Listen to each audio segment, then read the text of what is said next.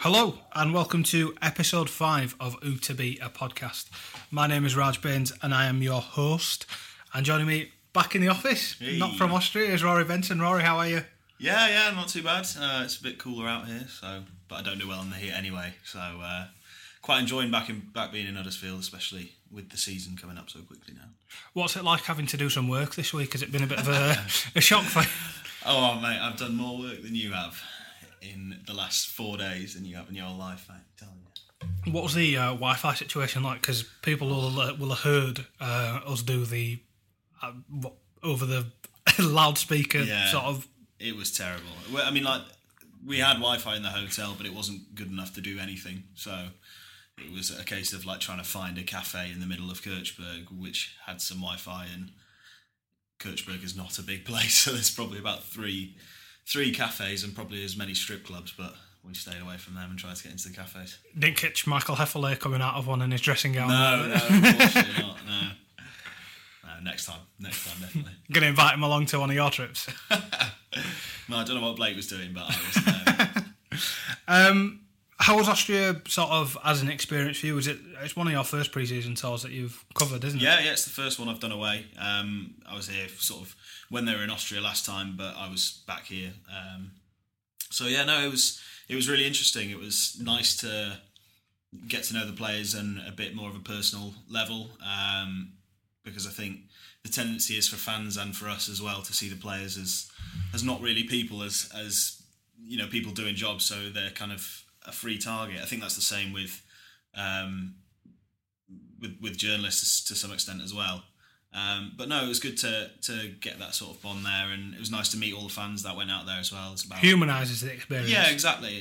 And I think they realise that we're not trying to put them off or anything like that, and we know that they're, you know, it grows the relationship both ways. So no, it was a good experience, good week, hard, tough, a lot of work for us and the players. The players were training pretty much constantly the whole time they were out there. So well, it wasn't a holiday at the end of the day, isn't it? No, yeah, exactly. It's just you have to work harder in a place which is hotter. So it was it was a good experience, but it was tough. The last thing you saw them do was the Torino friendly, which happened in quite a picturesque little in stadium. Yeah, there was a stream going on HCTV, and there was a Italian feed as well for people who didn't have HCTV. So I think most people managed to see this game, unlike the previous one. What was it like for you in the ground? Did you see any improvement from the one previous? Was it much the same? It was much improved first half, because it was a similar team that took to the field against Stuttgart, and I think what worried people against Stuttgart was that we thought David Wagner picked something that was close to his first team in the first half, and they went into the break 2-0 down, and they really just didn't look up to it. They weren't. They just looked second best to Stuttgart. I mean, Stuttgart looked like a very well drilled lineup, but you know, Huddersfield Town were nowhere. Against Torino, it was pretty much the opposite. I thought they were really good. They were quick. They were sharp. The pressing was working really well, which it wasn't against Stuttgart. So it was a much improved performance. I think they probably deserved to win it, to be honest. And I thought it was probably against a tougher opposition, with Stuttgart just being promoted to the Bundesliga as champions of the second division. Torino were the 9th or 11th or something in Serie A last season. So they're an established side. They've won the Italian title 7 times or something like that. Not anytime recently, but you know, the history's history, isn't it? Yeah. They've won twice as many titles as Huddersfield Town. So no, it was a very, very good performance, and to be honest, I can't name any individual in the team who particularly made a catastrophic error or anything like that. I thought everyone, you know, if we were doing our player ratings now, I thought everyone put in a solid sort of 6 or 7 performance for the time that they were on the pitch. I think one cause for concern, if we're to nitpick a little bit, has been the defence, because there's not been clean sheets. There have been questionable moments in defence. Because there have been a few purchases and there's been injuries and there's been a lot of rejigging. I don't think the same back four has really played together solidly or with any consistency. That may be a factor.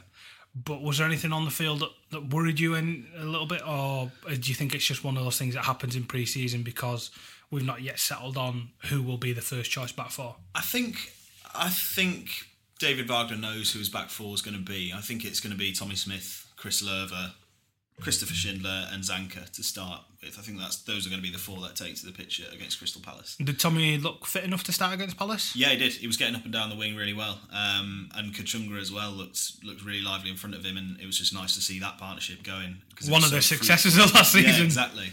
So, no, I think that'll be his starting lineup. I wouldn't worry, but I don't think Schindler and Zanka have had that much time together because Zanka came in a little bit later than everyone else in the transfer window. Christopher Schindler's been ill, which is why he missed the Stuttgart game. Michael Heffler stepping in. But they're two classy-looking defenders, so I don't think it'll take them that long to settle down, know each other's games. And there wasn't really that much to worry us against Torino. It was 2-2, but it really should have been a town win. The goals were sort of... They were avoidable, but they weren't mistakes in a way. So I think it's not something to worry about as yet. And we know what they did last season. Obviously it's a different ball game in the Premier League compared to the Championship, but I think they've brought in someone in Zanka who is more dynamic than Michael Heffler, who is suited to the Premier League a bit more. And Schindler already is for me a class centre back and will be a Premier League player in future seasons. With or without Huddersfield, is that with or without? Well, yeah. I mean, I'm under no illusions that Huddersfield aren't going to keep all of their best players if they perform well this season. And I can see Christopher Schindler playing, at one of the highest levels. He proved last season that he's great as a defender, but also with his feet, and the composure to take the penalty and stuff like that. He's another level for me. He's one of the players that you'd want Town to try and keep a hold of for as long as possible, though, because he's if we've got Hogg as the leader in midfield, he's the leader in defence, as much as Tommy Smith is. Yeah, I think one thing about him is that because he's so good with his feet, it breeds confidence into the team from the back. When you've got Christopher Schindler there, who's, they won a foul against Torino by sort of a little Cruyff turn and just beat the man and got brought down. Just that little bit, it settles the midfield down and think, well, if we do get beaten, obviously I have to get back, but Christopher Schindler's there. And I think that's the same for all the back four because of the season they had last year, but Christopher Schindler's the heart and soul of that defence. It sort of opens up the midfield as well, going forwards and receiving the ball, knowing that we've got two central defenders who can distribute it well enough to pick the right pass, not just be lumping it forwards, not be playing Hollywood balls, but actually start the attack intelligently from the first pass onwards. Yeah, absolutely, and I think that's shown in how David Wagner's tried to set up his team in pre-season. I think we've spoken on a previous podcast about Danny Williams dropping back in between the two of them, so they split, and it just allows Tommy Smith and Chris Lerver to get further up the field. You can do that when you've got two defenders who can play a ball. I think Michael Heffler as well can play passes as well, but he's probably... He'll be pushing him. Yeah, he'll be absolutely pushing him. But I think from what I've seen of Zanka, he looks a bit classier. He's got a few more deft touches. He's played at a higher level. Exactly. So I think that just breeds confidence throughout the whole team. And with Schindler, Zanka, and Williams dropping into that sort of central three, if you like, when Town have the ball, it only breeds confidence. One of the players we had, sort of one of the less exciting signings purely because of the reports we saw around his arrival, was Jonas Lossell. As we said previously, the reports coming out of Germany essentially called him the dodgiest keeper in the Bundesliga last season. We obviously haven't seen enough of him to have made our opinion of him last year, but having seen him fairly regularly and one of the only players to complete 90 minutes regularly as well, has he given you more confidence? Do you think those reports are sort of a bit wayward? Do you think if his confidence is up at Town straight away, he'll get off to a better start here than he did in Germany? I think that's going to be the same for any keeper. If a keeper's, as we've said on a previous podcast again, if a keeper concedes 3 in his first game and makes a mistake for one of them, you're fighting a losing battle at that point because you're trying to build your confidence, but then you don't have any in the first place, and if you keep conceding goals, it's hard to do. From what I've seen of him, he looks absolutely comfortable in there. He looks great with his feet. To be honest, with his hands, we've not seen that much of him. It sounds weird to say because Town conceded 5 goals in the last 2 games, but None of them I don't think he could have done anything about, really. And there hasn't been that many strikes at goal anyway, so when we talk about the defence as well, I think other teams have just been clinical, which is what it'll be like in the Premier League. But I don't think Lossell's really been called into action that much, and anything he has, I think he's dealt with pretty well.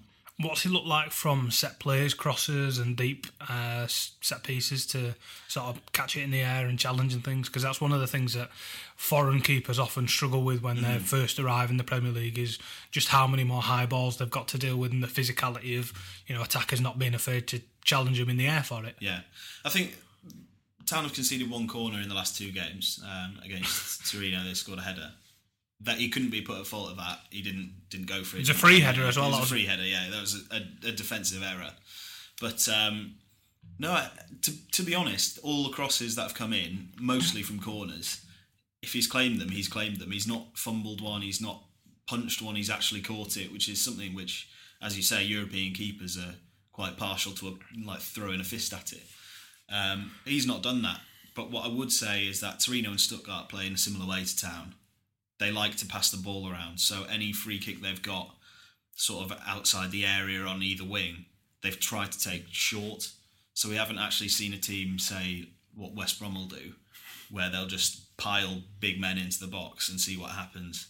I think the Premier League's probably going to be a bit more physical, some of the teams that will play against there. So I think although he has been tested, I don't think he's been tested to the extent that he will be in the Premier League season. So from what I've seen, he looks good, he looks confident, but you know, anything can happen in the first game. So hopefully he can keep a clean sheet against Crystal Palace and go from strength to strength.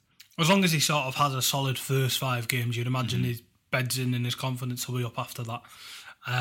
We've seen it plenty with other keepers. You said David De Gea wasn't much rated when he first came over. Liverpool have had their problems with Loris Karius and Simon Mignolet, which is why Danny Ward's getting such a big look in.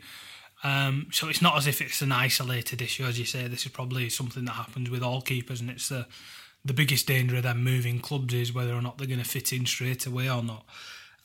At the other end of the park, though, the attacking combinations, they seem to be far more interesting because there's so much more competition for place, and they've all seemed to have played really well. I mean, one player that had been, I don't want to say written off, but sort of penciled in as mainly a substitute was Rajiv van der Parra. He's been one of the standouts in Austria. He really seems to be energised by the proposition of playing in the Premier League, and that comeback against Stuttgart especially was mainly attributed to him. Yeah, I thought Stuttgart, he sparked that comeback, and it was just the one thing that I'd say about Rajiv van der Parra last season was that he got the ball and he had all the skills in the world, and he liked to beat a man, wait for the man to get back and then beat him again. That's what he liked to do. And you can kind of understand that, but what I've seen in this pre-season is that he's going much more direct. So he can still beat that man, but his first thought is, right, can I get into the box, can I cross it or can I shoot? And I think he only scored 2 goals last season, and he missed a penalty as well. But from what I've seen, his shooting has been so much better this season, probably because we've seen more of it. I think last season, I don't think we saw that many shots from him. We didn't even see that many crosses because it was mostly sort of him and Chris Löwer building down the side, Chris Löwer overlapping and him giving it short there. That was his part in it, more or less. So the shots that we've seen him take from in and around the box have been on target, which is, you know, all you can ask really of a winger. And he just looks to be much more focused and much more determined to pick a spot. And it's made it so much harder for David Wagner now because, you know, we were thinking as soon as Tom Ince came and it scored a couple of goals in pre-season, you're thinking Kachunga on the right, Ince on the left, Casey Palmer down the middle. That was more or less set in stone. I think the situation now appears to be that the place of Ince and Kachunga is set in stone. I don't think either of those two will be dropping out. The only question I would have is where Tom Ince plays, and that would be whether or not Casey Palmer starts or whether or not Van der Parra starts. If Van der Parra starts, then Tom Ince goes central. If Casey Palmer starts, then Tom Ince can go wide. I think it's the main battles between them two. Am I right in thinking that, or do you think it's wider than that? I think it's a bit broader because I think you're right in that the number 10 roles will be filled by either Tom Ince or Casey Palmer. That, you know, they're the two that can play in that position. Rajiv van der Parra and Kachunga can play there, but I don't think he will. Unless they bring anyone else in as well. Unless they bring someone else in, yeah. I do think maybe because the interesting thing is that Tom Ince can play anywhere in that front three. He's the only one that can really fill every position, I'd say. But maybe Kachunga could as well, but I think he's just proven that on the right, with Tommy Smith behind him, that's where he's best. You don't want to break up that partnership given what's come before. But then I wouldn't be surprised if at some point early on in the season, Kachunga drops to the bench and we see Tom Ince on the right and we see Van der Parra on the left, Casey Palmer down the middle. So I wouldn't say it's just between Casey Palmer and Tom Ince. I'd say it's... Casey Palmer and Van der Parra. I'd say it's much more Tom Ince will start and then anyone else can really start around him depending on what position he plays in. Okay, that's interesting. I'm sure that's something we'll probably talk about for the entire season, depending on form, opposition, and all those type of things. Because defensively as well, you've got to bear in mind how good Van der Parra is there. Perhaps more so than Palmer will be. If we've got a big away game, you'd imagine Palmer is the one who's likely slip to the bench because the other three defensively will not muck in more, but their natural games are more suited to being slightly more defensively minded.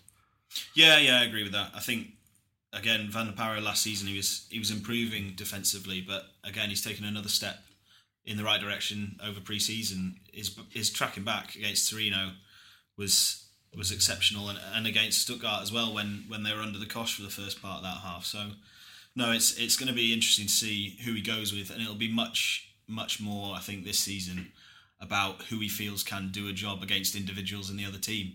So if he thinks, Tom Ince has the beating of one man, maybe it's the right back, he'll play Tom Ince on the left, Van der Parra will drop out, Casey Palmer will go in the middle. Whereas if you think I think Van der Parra might do this, it'll be Van der Parra on the left, Ince or Palmer in the middle, and Kachunga on the right. And as we've said a million times before as well, they can all swap positions, so it's not as if they're all going to stick where they're plotted down on the map first off.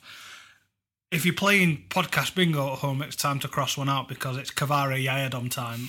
If we're still talking about this in a month's time, I'm not going to be amused. Kvara was sent home early from tour, had a bit of a knock, so straight back to France. Yayadom, apparently, as we said before, stalling with Barnsley, wants to leave, obviously. Town obviously want him. Still don't have a right back in. Do we know who it's going to be? What's happening? We're not really sure, to be honest, because obviously Kvara went home because of an injury, but it was interesting that he went to France, not back to England, so he wasn't going back to sign anything or anything like that. Does he still belong to a club, though? Because that may be terms of his trial is to go back there for treatment. Yeah, possibly. He might be at Stade Rennais getting treatment. We're just not sure. We know he went back to France. We're back to Rennes, where Rennais is. What's your gut feeling? Do you think he did enough in the games he played to warrant a contract at a Premier League club? To be honest, I don't think so. As much as I thought he was exceptional against Barnsley, I thought against Stuttgart he was average, and against Udinese he was pretty poor. And I think I only saw him in the Udinese game, and hand on heart, he was the worst player on the pitch. And I don't want to write someone off based on one performance, but if you've got a trial and you're trying to essentially sell yourself to a club, it was the opposite performance that you need to put in to earn that, really. Yeah. His fault for the goal. His attacking wasn't great. He showed promise with what he wanted to do coming inside and how he controlled the ball going forward, but the amount of times he ran into a blind alley, and obviously having not trained with Town as much, Puff went out of him fairly quickly. And this injury seems to have come at a really inopportune time for him. He could be a really good player, and he appears to be a good player in there. But Town going into their first Premier League season can't really afford to be taking a punt on a player, because we've talked about it with the other signings. None of these signings are a punt. None of them are a gamble. They're filling positions that need to be filled, and they're either an improvement on who's the backup there or they're first team ready. And it doesn't appear that Kvara is. I mean, if they at the club assess Tommy Smith this week and say he doesn't look fit enough to play 90 minutes against Crystal Palace, I don't think most people would feel comfortable seeing Kvara's name starting. No, I think what you've got to... I agree with you, and I think what you've got to think about as a second choice for any position is that you want to be able to count on them. You need consistency. So why Martin Craney was so good last season is that you knew what you got when you were having him on the pitch. Like, Martin Craney's never going to set the world alight, but he was a really solid player in the right back or the centre back positions. The English Dani Alves. Exactly. So I just think for a second choice especially, you can take a bit of a punt if you've got a really solid back four, you're an established Premier League team, and you fancy trying out a right back.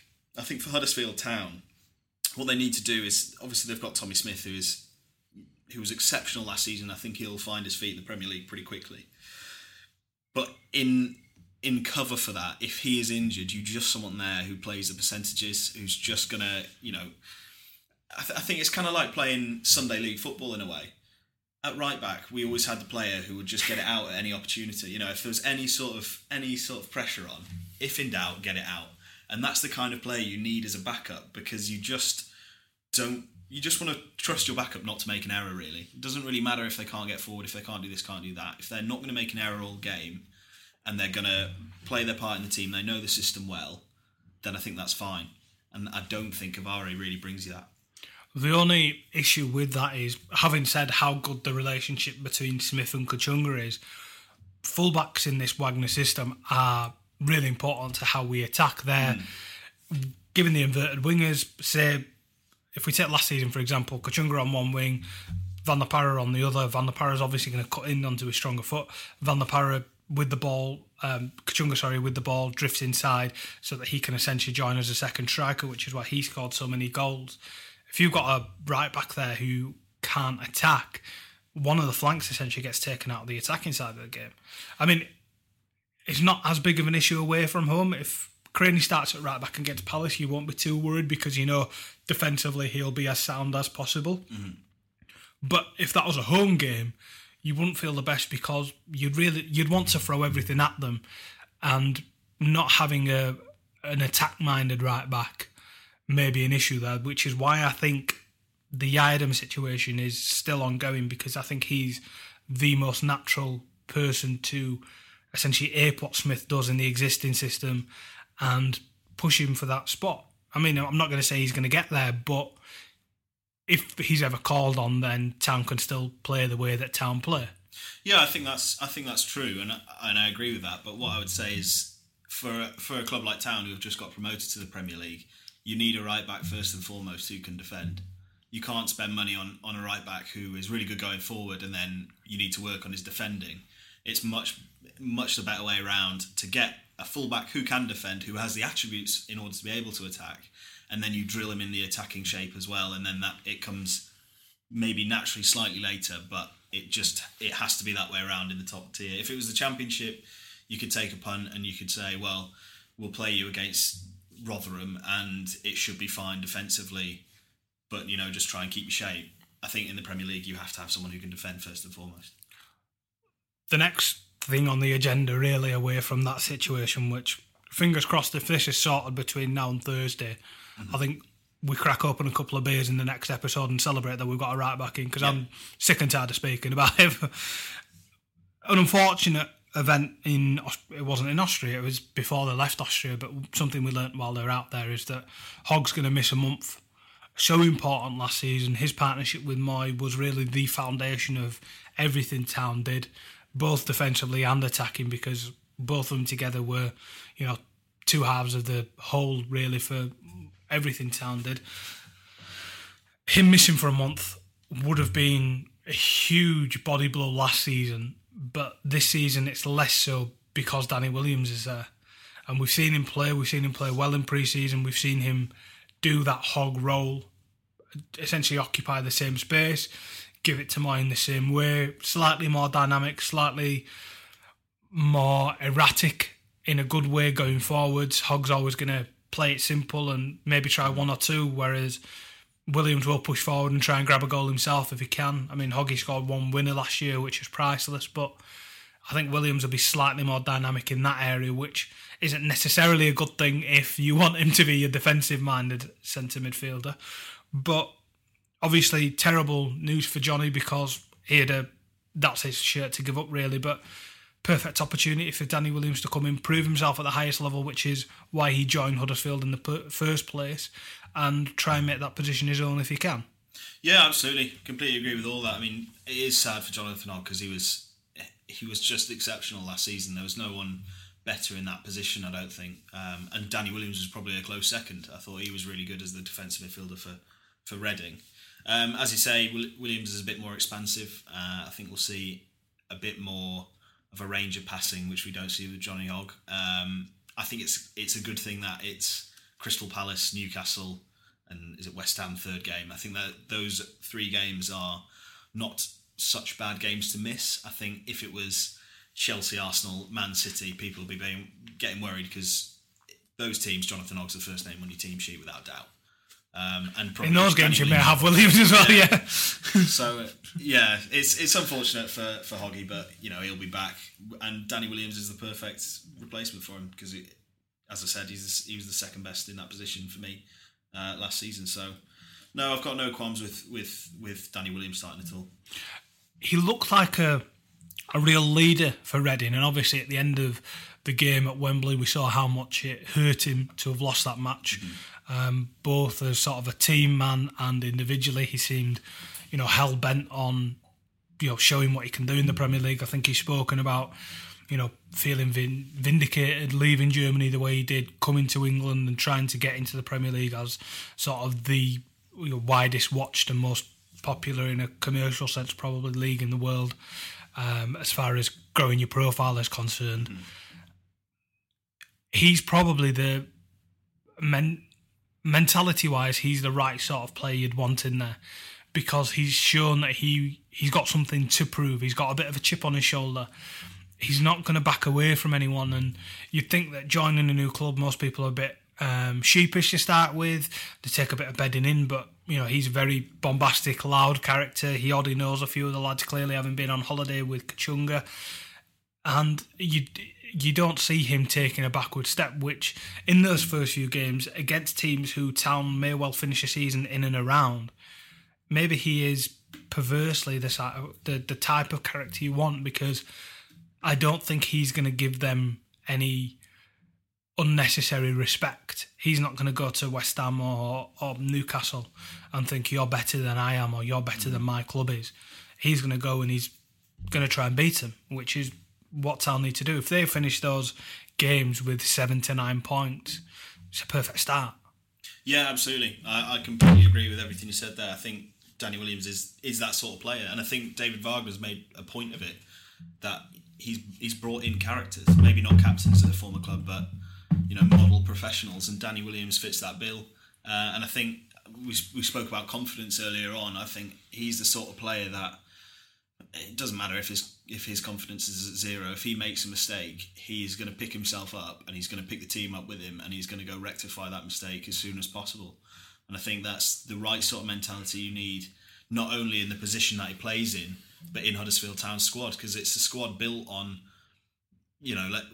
it's the never say die attitude. It's the Terrier identity. It's this, it's us against the world. No one's given us a chance, and he just fits that bill perfectly. And I wouldn't back against him, being a real key figure for Town this season.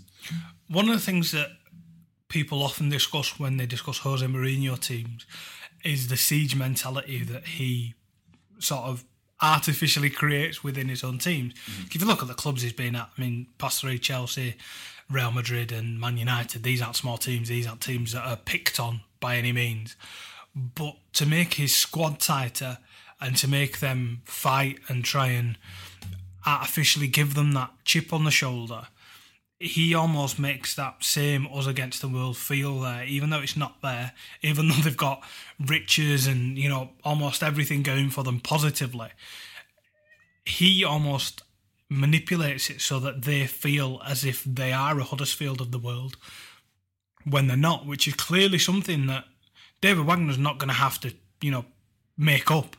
It's there right in front of his face. It's something that, he's going to have experienced, the players are going to have picked up on. And that might be the perfect fuel for them. Yeah, David Wagner's embraced it. He said in multiple press conferences last season, he said, we know where we come from. We're going to stay humble. We're going to do what's right for Huddersfield as a town, not just the club. And I think that is just something that I think that's where you can really see David Wagner fitting in with Huddersfield as a town and the club in general as well, because that's what Dean Hoyle wanted to bring to the club. The pride in your club, that sort of Terrier identity, that Terrier spirit. This is us. This is what we stand for. David Wagner's bought into that, and he's conveyed it incredibly to his players. And that's, for me, that is where the promotion came from last season. It was this absolute desire to do what's best for the shirt. And that's not something that you can create. Obviously, Jose Mourinho's had great success doing that kind of thing and trying to bring that in. But for Huddersfield, it's natural. And it's a natural fit for David Wagner. And it seems to be a natural fit for all the players that he's brought in too. I think the natural point to move on from that is to acknowledge the wider media perception of Huddersfield. With the week ahead of the first game, we're having all the predictions rolling. Everyone's got their own, paragraph on town that's come out. There's been a few good pieces. There was a lovely piece in The Guardian yesterday about the town and about sort of the makeup of the town rather than just the club. But when people have written about on-field activity, more often than not, Huddersfield have been predicted 20th. And there have been some people who have given reasoned argument for that, which you can't really argue against somebody's opinion or perception, because if they appear to have done some level of research and still independently come out with the opinion that Town are going to finish 20th, which, on paper, if you didn't know this club, if you didn't know this town, if you didn't know the player or the manager or the owner, which is where all this comes from, then you probably would sit home and go, who are Huddersfield? Who have they bought? What are they doing? They'll go right back down where they come from and they'll stay there. But there is a slightly more ignorant side to that from the likes of Paul Merson, who is perhaps this season's Ian Holloway. Who else has written? Robbie Savage as well. The pair of them, I think we say in West Yorkshire, don't know their arse from their elbow. So, to me, I'd take heart from the fact that Huddersfield are being written off for exactly the same reasons you've touched on, because that's the best thing for them. There's no pressure on Huddersfield now. Nobody expects them to do anything, and it is exactly the same as it was last season. Nobody expected them to do anything last season either. They maybe didn't think they'd be relegation candidates, but they thought, mid-table obscurity, maybe win one or two games, play some, pretty tippy-tappy football maybe that this German lad wants to play. But because nobody gave them any respect, they caught them cold. And, they're a Premier League club now, which I don't think anybody out of Huddersfield had predicted. And I think it's exactly the same thing in the Premier League this year. Being written off is the best thing for Huddersfield because nobody's going to see it coming. This is, they've got the element of surprise now. And teams will have gone in, reading Twitter, having a look at where they go, and they go, we've got Huddersfield this week, everyone thinks they're going to go down. Then, you're sorely mistaken.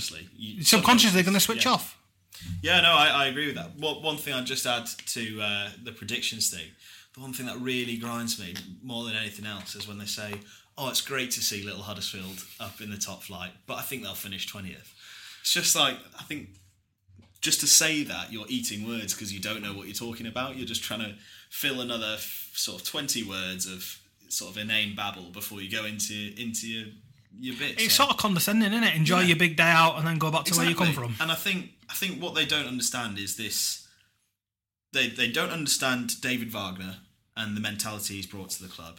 They don't understand Dean Hoyle and, the amount of money and also the amount of probably time and effort that he puts into it as well to give Huddersfield a really good go of staying in the league. And he doesn't, and I don't think they understand the players either. And I think the one thing above all is that this unquantifiable sum of this concept that they have, that David Wagner has brought in, that we're not here to make up the numbers, we're not here to do that. That was something that got overlooked last season at the start of the Championship by all the Championship pundits who had kind of thought Huddersfield are an irrelevant team there. This year, again, Premier League pundits, new set of pundits, think Huddersfield are irrelevant. They don't understand the feeling around the club. And I think, yes, Huddersfield don't maybe have the best players in the league. That's what money buys you.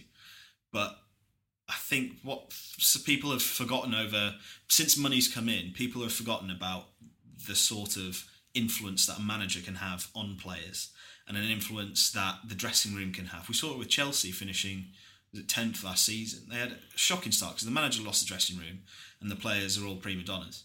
Obviously, they went on to win it last season with more or less the same team, but it's that sort of touchy nature of players. You don't know which team's going to do well or which team's not. Huddersfield, on the complete opposite end of the spectrum than Chelsea were that season. They're such a gelled unit. They seem to get on with each other really well. They get on with the manager. They have a healthy relationship with pretty much everyone else at the club.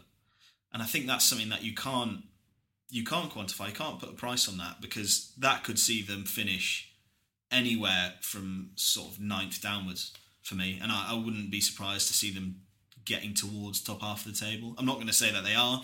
I'm just saying that it's something that seems to be overlooked in all the predictions. People are saying, oh yeah, Huddersfield, oh no, nice to see them here, but 20th. Well, I don't think you understand what you're talking about then.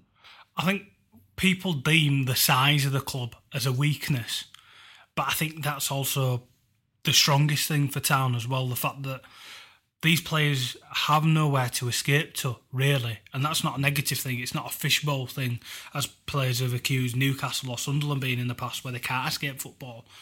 But there's a community aspect to this club that I don't think outsiders are fully aware of. The fact that players know who the fans are, where they're from, and David Wagner is so focused on getting that across to them. One of his finest achievements since coming to the club is getting such a good measurement of who we are and what this town is all about. And it's no mistake that as a result he's captured the imagination of more than the usual fan base, but the entire town. There are people who've not given a blind bit of difference or not, had a second thought for football, or especially the local club previously. But because they see not the success, but the mood of the fans and that infectious sort of optimism and positivity, you see it everywhere. And it's something that, as you say, it's not quantifiable. It's not something you can really put your finger on. But it seems stronger than just money or economics or names on a sheet, because, we've seen it pay off once already. For me, going up through the Championship is harder than staying in the Premier League, because once you buy a few players and you sort of start scrapping around the bottom end of the Premier League, all those teams are of a similar level. Town are now closer to the level of those bottom end Premier League teams than they were to the level of Brighton and Newcastle last season in terms of sheer talent and financial power, purely because they get a even split of the revenue. And if they stay up another year, they're just as an attractive proposition as anyone else in the Premier League. Maybe not the London clubs, maybe not the top six, but if you've got a choice between going to Stoke or West Ham or somewhere like that, and you see this, who's this David Wagner character at Huddersfield? What's going on there? Mm-hmm. He's made everyone that's ever been at his club a better player, and everyone seems extremely happy to be there. Nobody really wants to leave. I wonder what that's about. To me, that's a far more attractive proposition than just being another name in another club somewhere else. And I think that's what people are missing on.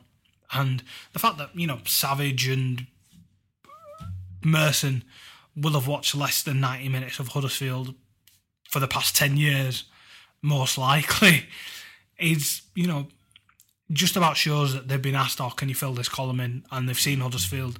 They know nothing about them. They know they've got 100 words to fill, so they stick them in at 20th because that's the easiest thing to do. And I don't think I'd be insulted by that. I think that, we know better than anyone what this team is capable of. And it's, it's a cliche, but the team talk's done for them, really. If David Wagner goes in before the Palace game, sticks up 10 papers on the wall and shows them that they're expected to finish 20th on all of them, those players don't need any more encouragement or motivation. No, I think David Wagner will do that. He did, he said that he did that after Ian Holloway predicted it. And I think he used it about sort of Easter time when they were playing QPR again. And he said, right, look where we are, we can do this. Look what he said. And then, I think we went and beat them 2-1, didn't we? So, it's one of those things that, like you say, it's unquantifiable, and it's something that I think will aid Town, especially getting towards the back end of next season, if they are in a relegation fight, which I probably don't think they are going to be, but if they are, teams get their heads go down with the players in the teams. You could see it within. I think the one thing that maybe was a bit different last season was that with Hull and Swansea, they both changed managers at a similar time. And they brought in managers who could do what David Wagner did, who can motivate. From absolutely nowhere, Swansea started winning loads of games. Hull started winning every home game that they ever had. It's interesting that you pick up on Hull, though, because the reaction to Marco Silva, again from Paul Merson, is almost exactly the same as what he's given Huddersfield. Because it's a foreign manager and he knows even less about foreign football than he does about the lower leagues in England, maybe there's a slight xenophobic, tinge to it. Maybe he just really doesn't care about, football away from the top leagues or the top end of the Premier League, because I'm sure there's probably fans of clubs at the bottom end of the Premier League who goes, he knows equally less about us than he does about you. There is, a theme that arises there. I remember when Mauricio Pochettino first arrived at Southampton, people went, oh, that's them relegated, he can't even speak English, he needs a translator. Mm-hmm. It's something that happens, young, intelligent managers from the continent coming to England seems to get the backs up of certain people in the media. It happened with Andre Villas-Boas when he was at Chelsea and Tottenham. The amount of times he was attacked by the Mail or, that sort of a paper was, you couldn't count it. I mean, there was one specific journalist who actually got in a slangy match with him in the middle of a press conference because of his coverage. So I think it's not just an isolated incident with Huddersfield. There are so many contributing factors to this that you can plot. The fact that there are so many foreign players, the fact that the manager isn't from here. If we were managed by Steve Bruce or Harry Redknapp, a manager who is ancient and English and has been in the game for years and is friends with the press and friends with Savage and Merson, but a tenth of the manager and coach that David Wagner is, they wouldn't have put him 20th.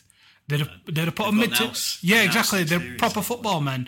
Whereas, David Wagner has got more intelligence and more tactical acumen and an ability as coach and his little finger on his toe than either of those two do, in my opinion. So, as I say, it's not something to get too frustrated about or take to heart. If anything, this is exactly what Huddersfield need. Yeah, absolutely. It's one of those things to use as fuel, as you say, and then, at the end of the season, we'll laugh it off. We've had one question in... let me just pull it up now. It's coming from Saivan John. I hope I've pronounced that correctly. He says, can we expect more additional signings before the transfer window closes? In which area do we require? If we write off right back, given that we've already moaned about that, is there anywhere else that you expect anyone to come in at all? To be honest, I think in terms of strikers, there's enough cover there now, because you've got Depotra, Mounier, Wells, if he's still there, Kachunga can play up front, Kwana can play up front. Wide areas, again, Kwana, Kachunga, Van La Parra, Ince, Casey Palmer down the middle, and Ince can cover for Casey Palmer. Centre midfield, Billing, Moy, Hogg and Williams. I wouldn't be surprised, depending on injuries and stuff, they might try and bring in sort of a utility man for the midfield. Someone like, I'm trying to think, like Newcastle had Vernon Anita last year, someone like that who can pretty much play anywhere, right back, centre back, anywhere. I think there's enough in centre back with Stankovic coming back. Stankovic is hoping to come back earlier than December, which was the original date. I think if that is moved forward, I don't think they need another centre back. If it's not, I think again, you've got Martin Craney there who can cover a little bit, and Mark Hudson as well. And Dean Whitehead, sorry, I didn't mention in the midfield. So I think, to be honest, I think it's just the right back that they need now. Goalkeeper wise as well, they've called up Ryan Schofield to the first team squad, and he looks for the world like he's going to be a top keeper with his, he's 17 years old, and he won the Toulon tournament with England under 20. So I think I think the squad's looking good. Wagner, last time we spoke to him, said he wanted sort of 2 or 3 new signings. This was a few weeks ago now, but that was after the Zanka signing, which was the latest one. I think looking at him pre-season, he might actually feel a bit more comfortable if he doesn't get another one in. But as we say, right back is the one that everyone's talking about, and that's the place that they need to have cover for Tommy Smith. That's the priority. I would like another 10 if possible. One that's here on a permanent basis if we can. Just because 2 players in every position is something I'd want, because as good as it is on the wing at the minute, one injury or 2 and suddenly things get a bit bare bones, and we saw that towards the end of last year, especially when both Brown and Palmer were missing. Yeah. We need a little bit more there, just so that we've got 2 players in every position. So if we just arbitrarily put Ince and Kachunga on one side, Quanar and Van der Parra on the other, Palmer's in the middle by himself, really, because there's no Jack Payne there anymore.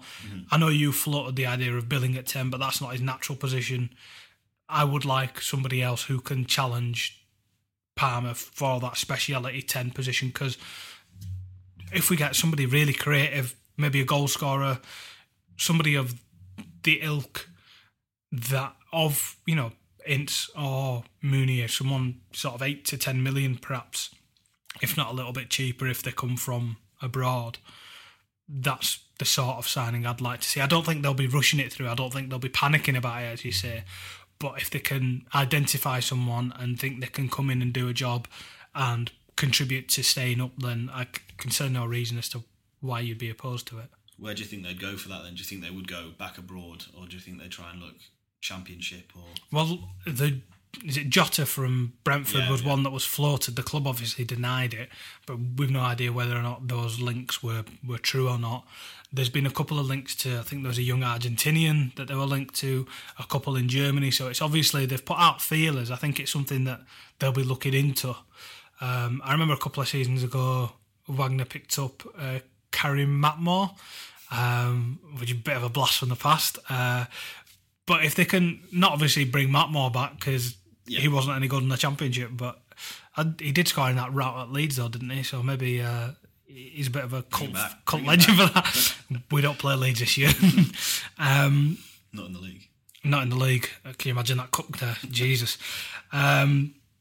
Somebody, just somebody you've probably not heard of before from the lower end of the Bundesliga or mid-table there. Somebody who, he rates that maybe somebody else doesn't. We've got a head of scouting and a guy sat there with Y-Scout on his laptop, so I'm sure they'll be able to pick someone up if they need to. Do you think they'd go for, you say, a permanent deal? Do you think they'll go for some, like a youngster then, being that sort of Casey Palmer is in only for the season? I don't think it'll be sort of 17 to 20, but they seem to be targeting people who are between sort of 22 to 28, either entering their prime or slap in the middle of it. So I think between those ages, somewhere in their 20s, ready to play, ready to come in, better than Jack Payne, around the similar level, if not better than Casey Palmer, to test him. And then you've got all the choice in the world when it comes to it. And the conversation we had before about who plays where becomes even more complicated, and that's the best possible, situation to be in. Yeah. I think that's everything then. Yeah. I think no other business? No, I don't think so. I think we've covered everything there. There was it's not the most exciting news in the world, but there's a financial officer or something? Yes, new finance director. Yeah, what's his name? Darren Bryant, who's just joined. He was from Card Factory. He retired in July and he's now joined us as finance director of Huddersfield Town. So that's, again, what the Premier League does to you. You need a finance director at that point. So, yeah. Do you know what shirt number he's got, if anybody wants his name on the back of the shirt? I don't think so. Something like 39 million or 139 million, something like that.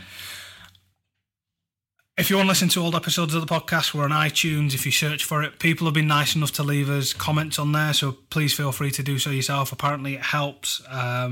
The better feedback we get, the more podcasts we get to do, the more people we can get to come on and everything.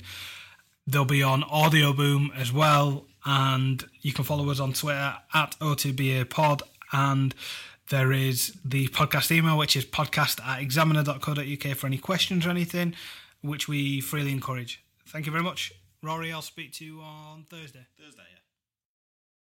Ben jij prijsbewust? Nu extra MB's bij de Sony Xperia XA2. Voor €19,50 per maand, 300 minuten of sms'jes en 1500 MB internet tijdens de Ben Prijsbewust Week. Kijk op ben.nl.